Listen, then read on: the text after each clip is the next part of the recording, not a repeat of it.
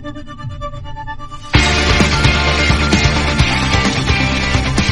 ever get the feeling that everything in America is completely fucked up? You know that feeling that the whole country is like 1 inch away from saying, that's it, forget it? Fuck it sounds about right. I don't know, Cal exit, Cascadia exit, whoever else wants to exit. Whatever. I'm Robert. I'm Sarah. And this is Pump Up the Minute. We're talking today about minutes. I scrolled down. 25 to 28. Which we left off in the middle of Nora's poem, so we get to hear the rest of her poem, and her reading along with the end of it. I don't care what, just do it. Jam me, jack me, push me, pull me, talk hard. And Mark likes that last line especially. He spins in his chair, has a good time, says, I like that. Talk hard. And I like the idea that a voice can just go somewhere uninvited and just kind of hang out. Like a dirty thought and a nice clean mind. I won't tell you each and every shot in this segment, but I will point out that this segment is basically a really nice back and forth between Nora and Mark, even though they're in completely different locations. She's just listening to his show. When he is dancing, she is dancing. When she walks in one direction, he walks in that direction. And then when they both switch it, like one of them will switch directions and then the other one will. It keeps framing them doing the same things together. It's very sexual too, especially the imagery in the poem. They get very obvious near the end with jam me, jack me, push me, pull me. Yeah. I mean, how much more overtly sexual do you want to? Yeah. And he says, before he goes on, maybe thought is like a virus, you know, it can kill all the healthy thoughts and just take over. That would be serious. Nora replies, even though she's in a different place, that would be totally serious. And he grabs his cordless phone, says all his horny listeners would love it if he would call up the Eat Me Beat Me lady, but she never leaves a number. And this is actually a good little blocking thing before we get into more serious topics, because he picks up the cordless phone, gets upset that he can't use it, tosses it onto the couch, where it is conveniently there when he collapses on the couch later, so that he can make his phone call to Malcolm from the couch. So it's a nice little setup. Good directing touch. So, did maybe thought is like a virus remind you of Pontypool? Oh yeah, it's Pontypool, and it's William Burroughs that was his thing, that words are viruses and thought is a virus, cause yeah, I mean it goes to what we do now with memes. The whole idea is with that we're using memes for little pictures, is they're things that just get passed around, put ideas in people's head. So definitely. And talk radio itself being a virus, talk more about this later, but Alex Jones, Pizzagate, QAnon, these are definitely viruses that are being spread over the airwaves and catching on with far too many people. Yes. Like, just this morning, this weekend, reading about Joe Rogan, well, it's not radio, but same idea, modern idea, podcast, saying crap stuff about trans people, and it's, all his listeners are going to take that in. Some will disagree, but some who either already agree with him will be fueled by it, and some who are on the fence might be pushed into being, you know, bigoted assholes. So it's definitely a virus. Get in there and kill all the healthy thoughts, as Mark says. And Joe Rogan currently has the most popular podcast in the United States and is the one most commonly mentioned by my own students. So, well, it's interesting that his audience is not just, it's all over the place, like politically, age-wise. It's a lot of like college-age people, but it's not conservatives or liberals. It's a lot of each. Which is why his audience is so huge, I suppose. Now, to go with the male gaze we've had, finally Nora does say when he wants to call her tough luck creepoid. So she does notice something's being creepy. It's just not the camera. Which is really odd. Like, that line strikes me as really odd after she basically simulated sex with him. Mm-hmm. Yeah. It's jarring. Calling him a creepoid when she clearly likes him and is trying to figure out who he is. And then Mark describes her. She's probably a lot like me, legend in her own mind. But you know what? I bet in real life she's probably not that wild. I bet she's kind of shy. Like so many of us briskly walking the halls, pretending to be late for some class, pretending to be distracted. And then he talks directly to her. Hey, poetry lady, are you really this cool? Which is just continuing on with the trope. Like, she's a bad girl, she's an artist, but also secretly, she's really shy. In this movie, I think the movie is almost trying to say that every teenager has some of that, because that's who Mark is. Paige isn't shy, but she's got a side of her that doesn't come out. We'll see next segment that Janie is turning into a different person after listening to Mark's show.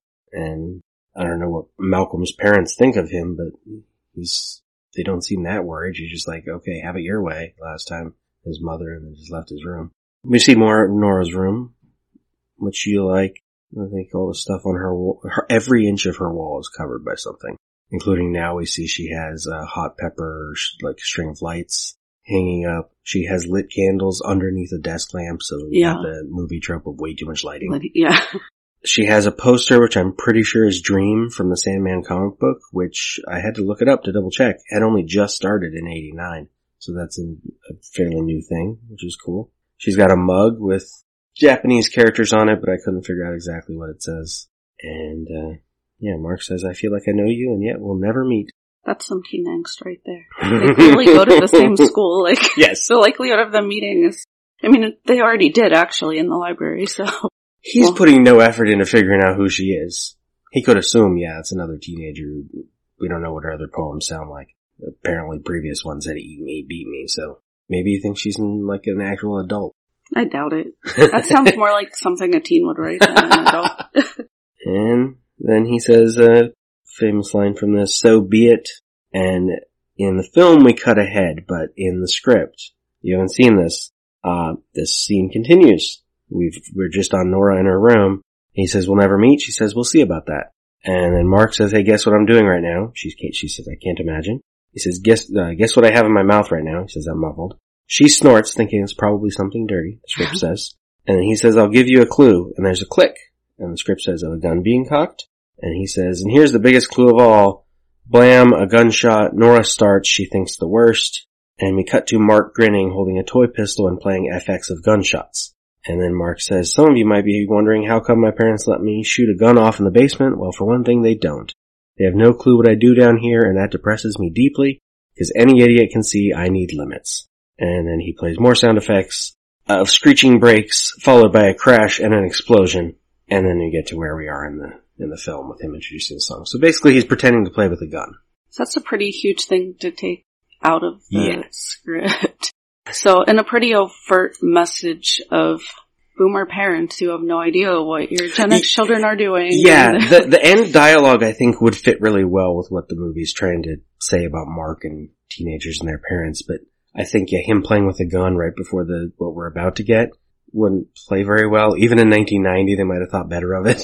Yeah. Now they'd be like, yeah, that's not going in this film at all. Right. Because, with Malcolm we don't even see the gun. We do hear him loading it. Don't see it. And that's another thing that was getting ready to happen shortly after this film, which is the rise in school shooting. Yeah, we mentioned that briefly before, a few episodes ago, but they definitely were rising in the 90s, and, everyone started noticing them at that point. I don't remember my list of them anymore.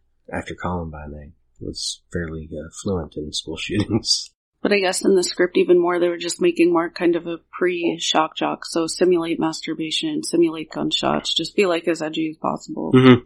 There's also a chance that once they cast Christian Slater, they thought this scene was a little too close to JD from Heathers. Like they didn't want him with a gun, even a toy one, because it's too much like the other thing. Because he wasn't their first choice. Their first choice supposedly was, what's his name? Say anything. John Cusack. Yeah. I almost called him John Cryer. That's a very different actor. Yes. But John Cusack. Both in teen movies at the time. And then John Cusack, I forget why he didn't take it. I think I saw something about that, but they got Christian Slater. I wonder how he would have been in that role. Apparently, I think it was Alan Moyle thought that he had a good sort of cynicism and darkness to him that would play well. I'm not sure where he was getting that in 1990. Yeah. Because, he had done Better Off Dead by then, which is a very comic take on suicidal tendencies and whatnot. Speaking of suicidal tendencies, which we talked about them last time, back to music. This is when Mark, in the script even, introduces a song from his close personal buddies back east, the Beastie Boys. So when he plays the Beastie Boys song, is that before or after we see Miles Davis on? We see the Miles Davis tape as he puts in the other cassette. So, yeah, we technically see Miles Davis first. So we'll have a brief crossover from Pump Up the Minute to Life as a Playlist for a moment, because I was interested in why Mark had a Miles Davis tape, and apparently Miles Davis, along with Africa Bambaataa and Curtis Blow and Joey Ramone, released a protest song in 1985 titled Sun City, which was number 38 on the Billboard charts. They wrote the protest song as anti-apartheid of the 1980s, and one of the verses, the lyrics state, "Our government tells us we're doing all we can. Constructive engagement is Reagan's plan. Meanwhile, people are dying and giving up hope. This quiet diplomacy ain't nothing but a joke. It's time to accept our responsibility. Nobody rides for free." Nice. And that fits the theme. Yeah. I wish it actually said the name of the song on that tape so everyone might catch that. Because you just see Miles Davis, you're thinking of a completely different kind of music. Yeah. And a little more on Miles Davis. He did have an album out in 1989. I've noticed that all of the cassettes I've been able to read has been new music. Like they've had music out that year. The record that Miles Davis put out in 1989 didn't chart at all. I haven't listened to it. So maybe I will and see if there's anything even more something directly relevant. But this protest song would fit pretty well with the theme of the show. Miles Davis, for those of you who want to listen to him, also did a really great experimental album called Bitches Brew that he released in 1970. I'm not sure if you've heard of. Yeah. And that was another top 40 album. It was jazz rock, and among a lot of critical acclaim, one of the critics says it's a wash of ideas. So it's worth listening, to Bitches Brew, but the focus here, of course, isn't on Miles Davis, but on the Beastie Boys song, which he plays. The Beastie Boys actually began as a hardcore punk band. I don't know if I knew that. Plays punk music. So they were a hardcore punk band that they knew each other in the late 70s, but they formed, at least a few of them did, formed a band in 1981. In 1982, they put out their first EP. They were already transitioning to hip hop and rap by 1982. So, of course, they had commercial acclaim with License to Ill in 1986, which was number 1 on the Billboard charts. The Beastie Boys name is actually an acronym. I'm not sure if you knew that. The Beastie stands for something. No. So the Beastie in Beastie Boys stands for Boys Entering Anarchistic States Toward Internal Excellence. Boys. Yes. A little redundant at the end there, but yes. Yeah. They might have added the boys. Maybe they were Beastie, and so they already had the boy. I don't know. That's a weird name, Beastie. Fine, Beastie Boys, whatever. Yeah. And the Beastie Boys played with some of the bands that have already been mentioned on the show, like Bad Brains, they toured with for a lot. Yeah. They played with the Dead Kennedys and the Misfits.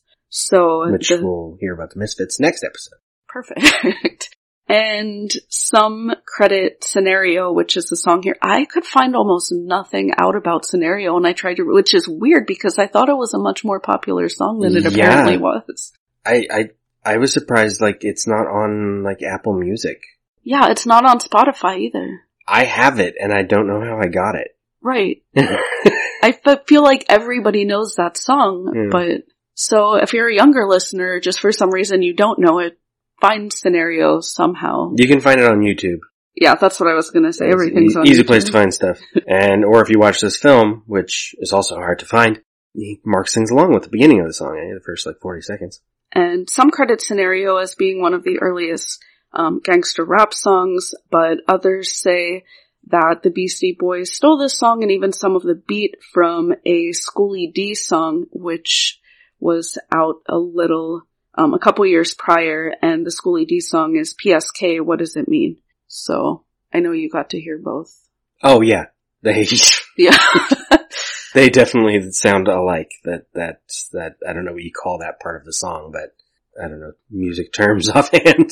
So, made me think of what we also talked about white commodification of black music. Well, yeah, and then, that one article talking about this song and how, things we didn't hear is crediting this with gangster rap when it may have just taken it from someone else. Exactly. There were clearly gangster rap before the Beastie Boys. Schoolie D and Ice-T. So maybe at best it can be credited with bringing gangster rap to white people, which is what Mark is doing here. Exactly. That is what he's doing. So while you should definitely check out the Beastie Boys Scenario if you haven't yet, also check out Schoolie D's PSK What Does It Mean and listen to Schoolie D's entire self-titled album, which is great. And then you can sing along and dance along like Mark does. By the way, he turns on nightlight, he says. He's got knobs right up in his sound system to control the lighting in his room. And since we know his last show was only about 5 minutes long, it is 11:45 p.m. at this point. There's a clock on the desk too. So tonight's show has gone pretty long for him. A lot has happened that just in the last 10 minutes that we've seen. He also does have soundproofing up, in case everyone is wondering about why his parents don't realize he's doing more than just talking to friends over shortwave radio. He's got tarps hanging up that look fairly industrial strength kind of things. And his parents would know that, right? They'd know those are hanging there. They come in the room, but they also know he has just sound system alone. He's got multiple stereo things set up, multiple record players. He has a lot of records, a lot of tapes. Why do you think he has 2 computers, I noticed, and I think it was this segment where I noticed that. Why do you think the parents aren't more concerned or interested? I know the part of the script that was cut out talks about parents not really paying attention to what their kids are doing. Yeah, that's actually a good question, because they know he has radio equipment. They know he's smart, and once they hear about this, I mean, it's only at this point that they haven't even heard of this guy yet, of Hard Harry, so maybe they do immediately suspect him, because it is pretty quick after everyone heard about him that they do come down in his room and see, that's when Nora's there, and he gets away with it, because she's his alibi. So, I don't know. And maybe the mother, the mother definitely thinks he's listening to him. Maybe she knows better. And Mark says, I just love being the rap king of Arizona. Just so, talking about white boys bringing white rap to white audience. Yeah. It's like you are not the rap king of Arizona. He is maybe the rap king of Paradise Hills in a way. Maybe. We also get a cutaway right before that line of Paige is now one of the people sitting in a car out in the field, and she's with some guy, not one of the 3 we saw swarming around her at school, just some other one. So, even Paige, as we know, is not just listening at home like she was before, but listening with everyone else. Just in time for Mark to get serious again. Yeah. Drugs are out, sex is out, politics are out. Everything is on hold. I mean, we definitely need something new. Just keep waiting for some new voice to come out of somewhere and just say, hey, wait a second, what's wrong with this picture? When he gets to that, wait a second, we get a close-up of Paige, listening. She's taking this seriously. And in 1990, drugs are out. We have DARE, sex is out. We have the AIDS crisis. Politics are out. We've had 10 years now of Republican presidency. And Gen X is... One of the collapse of the Berlin Wall and Soviet Union, and so that changes politics around a lot internationally. Gen X is really tired of baby boomer hypocrisy. The people who talked all about drugs and love are now bringing the DARE program to them. So it's how are we supposed to take this seriously? And it's not even as if most baby boomers even talk to their kids and said, okay, well, this is why we're doing the DARE program, because we had so there was no connection to their own experiences and what they were doing. We had after-school specials for that. We didn't need parents anymore. Yeah, so Gen X, those were the latchkey kids, right? That was the whole thing. So that was definitely me. My parents both worked most of the time, so I would watch my younger siblings after school, and my parents weren't around. The TV was around. That's the only time I could watch it. It's whatever I could find in those hours if my parents were both at work, because I wasn't really allowed to watch anything my father would have approved of otherwise, which would have been almost anything. So definitely wouldn't have been watching after school specials if he was home, because that would have been liberal propaganda or something. I don't know. And let's see my parents also didn't talk to me about most of what they did in high school. Right. They never admitted to having sexual relationships or doing drugs, even though... Mine did not have sex until marriage, of course. Well, yours probably didn't. Well, maybe, I don't know, but I don't want to talk about your parents, but I feel like there's a chance that's possible. in my case, I'm sure that wasn't true at all. But so that's where the hypocrisy came from, is Gen X teens were going through all of these issues, seeing the AIDS crisis, seeing all of these crises playing out, and then not being able to talk to their parents about sex. And even in 2020, a lot of kids can't. A lot more people are open with their kids about sex and drugs, but just talking to a lot of the college students that I teach, a lot of them still don't have those conversations with their parents. So we also have, in terms of talk hard and wanting to address what is happening, what is wrong with this picture that Mark says, we had the fairness doctrine, which, how familiar are you with it? I'll talk to the listeners about it. I'm just curious what you know, if anything.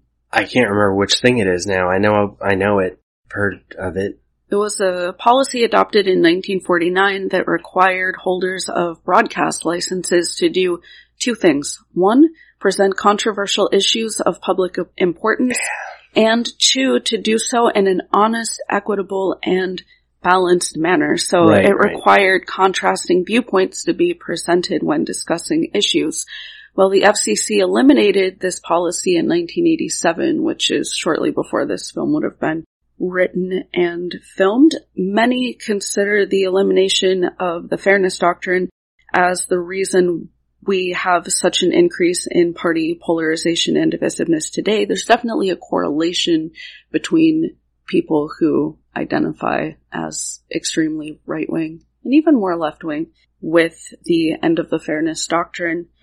However, after the fairness doctrine repeal, there was a dramatic growth of the popularity of right-wing radio hosts and shock jocks of the 90s. Was it part of the fairness doctrine, the thing where like political candidates had to be given equal time if they were on the air? I believe so, yeah, because you had to present alternate viewpoints as fair and equal as possible. So Sean Hannity started his radio show in 1990. Rush Limbaugh also started his show. Yeah, I remember his starting.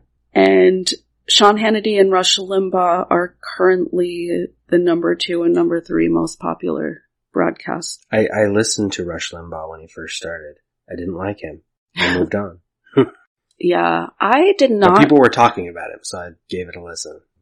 Despite having an ultra-conservative upbringing, I did not have to listen to Sean Hannity or Rush Limbaugh. My father did listen to Jim Quinn, who was a conservative radio show host in Pittsburgh. He didn't start out that way. He was just a radio DJ. Yeah. But increasingly, after the repeal of the fairness doctrine, he started spouting more conservative opinions on air, and people liked that, so he was getting a lot of Well, yeah, that's going to get your attention. Yeah, and so once his ratings exploded, they're like, well, let's just give you a conservative, radio show. And Jim Quinn did that show up until a few years ago, and I remember listening to that show. I remember even liking Jim Quinn, but I was very different. Is he the one that dressed like a cowboy?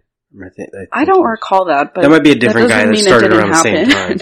So Rush Limbaugh celebrated, obviously, the repeal of the fairness doctrine, and he said it was the end, finally, of Marxist liberal media domination. We also have a lot of others like Len Beck, Laura Ingraham, Michael Savage, Mark Levine, all increasing starting audience. Yeah, starting radio shows and getting popular in the 1990s.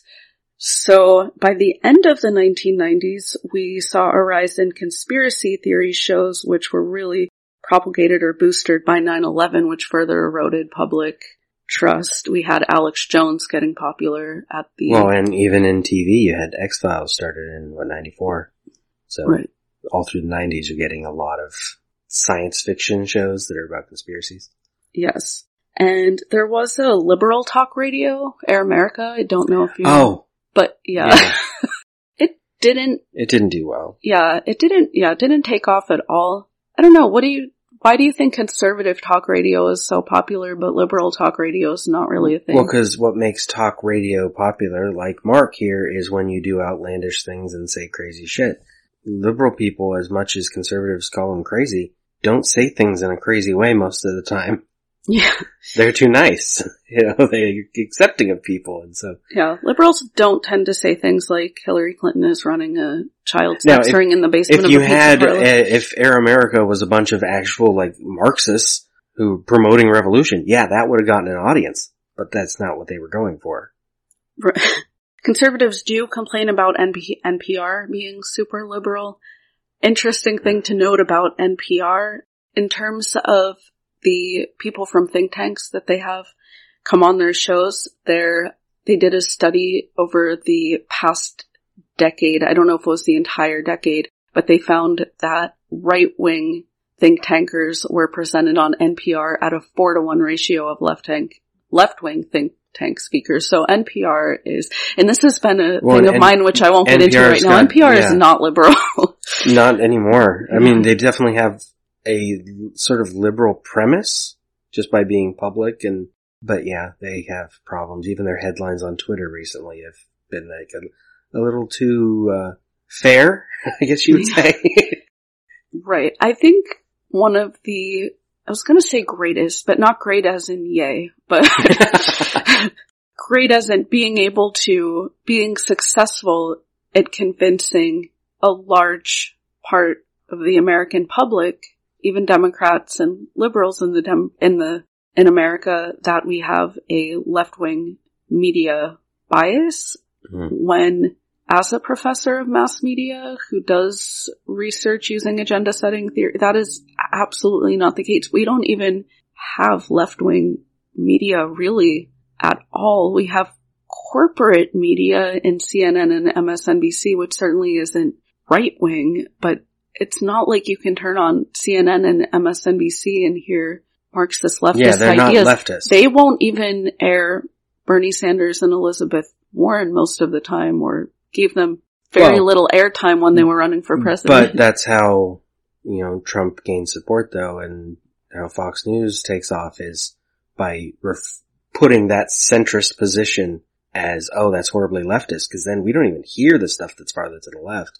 So, Overton window. Are you familiar with the Overton window concept? Yeah. Could you tell us what it is briefly? Because maybe you'll explain it better than I will. Essentially, it's this idea that what is politically possible is, at any given time, there's only so far to the right and so far to the left you can go, like the extremes. But that window can kind of be nudged a little bit at a time, so that however you push it, either through leaders or through media, you can make it so that later you can do more extreme things. Glenn Beck wrote a whole book about the Overton window and went on rants about it because he thought that that's what Obama was doing, is pushing the entire country and what was possible into that leftist thing, but he wasn't, He wasn't some Marxist extremist. That you don't become president being a Marxist extremist. Not at all. Yeah.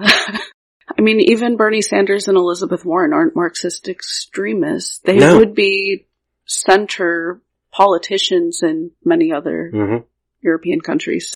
So we have the Overton window being pushed increasingly to the right, to where now Joe Biden, I mean, come on, Joe Biden, and yes, I'm voting for him, please do, but is now considered this left-wing radical, what? And it's funny, but that's also scary. He's like super compromising centrist, but yeah, he's extremist left, of course. Anyway, let's go back to the end of the 4 minutes. Backtracking slightly, because we were talking about after school specials. Because he's about to get a spotlight, I wanted to point out the actor who plays Malcolm, Anthony Lucero. He wasn't in much, but one of the other things he was in was an ABC after school special about a daughter who just wanted to be a little more independent. It was called The Less Than Perfect Daughter, which sounded very wholesome. But then the other thing I wanted to bring this up before I got too far away, because it was last episode. I was clicking on some other cast members and found out that Ariana Mohit, who played Alyssa, Miss Refinements, last segment, she played Brenda in a pilot for a TV series of Adventures in Babysitting, along with Joey Lawrence and Brian Austin Green, and I never knew this pilot existed, and it's on YouTube. You should watch it. Did you watch it? I watched the beginning of it, and then I was busy doing notes. So I haven't watched the rest of it. But it looks like exactly the kind of sitcom that would have hit around, that was the year before this. That was in 89. So you're catching Joey Lawrence in, right before Blossom, I think it is? But after he was on Give Me a Break and hit Brian Austin Green before he's on 90210. Yeah. So it's an interesting timing thing that it didn't get picked up. But yeah, Miss Refinements played Brenda. But back to the present, this segment, we're going to get Malcolm because Mark reads his letter. Dear Hard Harry, do you think I should kill myself? And Mark says, great. Signed, I'm serious. And of course there's a number here, my luck. And then he picks up the phone, which is conveniently on the couch from him throwing it there earlier. And we cut to Malcolm. It's a different angle of his room, so we get to see his blue computer screens in case we, make that visual match. Yes, right. This is the kid who typed the letter. I really wanted to read it, but I just couldn't make out. Whatever's on the screen, it's not much. Yeah. It's not his letter, because that would have been a while ago, at least a few days. He's got his radio there. He's got pictures on a corkboard on the wall. He's got 2 dictionaries and 2 other books next to him. I couldn't figure out what they were. One of the pictures I could make out was him as a little leaguer. Yeah. He's in a baseball uniform. So either he was different as a kid and enjoyed sports or was forced to play sports as a kid. Either way, having changed to who he is now or being forced to be who he is still, he's not happy, as we'll hear. And his phone rings and he takes off his glasses before he answers it, which I thought was a nice little moment. That's like really when you want to focus on something. Yeah. And so then Mark says, hello, serious? He says, yeah. Are you okay? Yep. I guess what I'm asking is, how serious are you? And says, Malcolm doesn't answer yet. He says, well, how are you going to do it? And Malcolm says, I'm going to blow my fucking head off. And Mark gets a little too excited by this because we did just hear the story he was upset was fake last time. He wants crazy things to happen. And he says, oh, well, do you have a gun? And Malcolm says, no, I'm going to use my finger, genius, which Mark kind of appreciates the sarcasm. He's like, all right. So where's this going to take place on? When Malcolm says right here, you can tell that Mark just switched in like a few seconds from being excited about this to realizing this kid means it. Yeah. So Mark asked for everybody to spill all of his trauma, but this is the first time he's actually presented with a real trauma, and he doesn't really know how to do it. And so this segment ends with Mark saying, where is this alleged gun, huh? And we will get more of their conversation. Well, it's not much of a conversation as it goes on, because Malcolm doesn't say much else. Actually, he might not say anything else. This is almost end of the scene. Yeah. Malcolm does have a couple more lines, but Mark has most of the words in this conversation. But we can talk about that next time. You can hear more of me, by the way, on... what show do I have? Gun, Suicide... I don't think I have any movies where they commit suicide. I mean, he almost does in Dave Made a Maze. It's not at all a dark film like this and with serious political topics, but it is an interesting exploration of like the creative process. So I'll mention Dave Made a Minute, which involved me and a whole bunch of other podcasters, and Sarah was on one episode talking about a movie that most of the podcasters had not seen, because that's how it went. You can look up Dave Made a Minute on social media or go to lemmingdrops.com for links to that. And you can hear Life as a Playlist, which is my top 40 mixed with music history and social commentary and autobiography. And you can follow Life as a Playlist on Facebook, Twitter, and Instagram. Speak out! They can't stop you! Find your voice and use it! Keep this thing going. Pick a name. Go on the air. It's your life. Take charge of it. Do it. Try it. Try anything. Spill your guts out. Say shit and fuck a million times if you want to, but you decide. Just fill the air. Steal it. Keep the air alive. And follow Pump Up the Minute on Twitter, Facebook, and Instagram. And if you go to the Twitter especially, we'll talk politics. Yes, join our Twitter page and talk politics to us as we head into the election. Yep. Talk hard!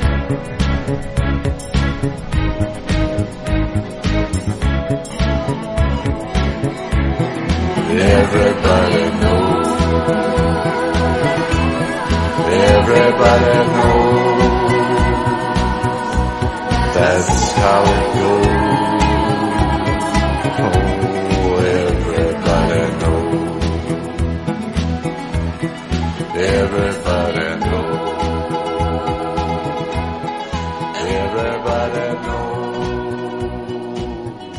That's how it goes. Everybody.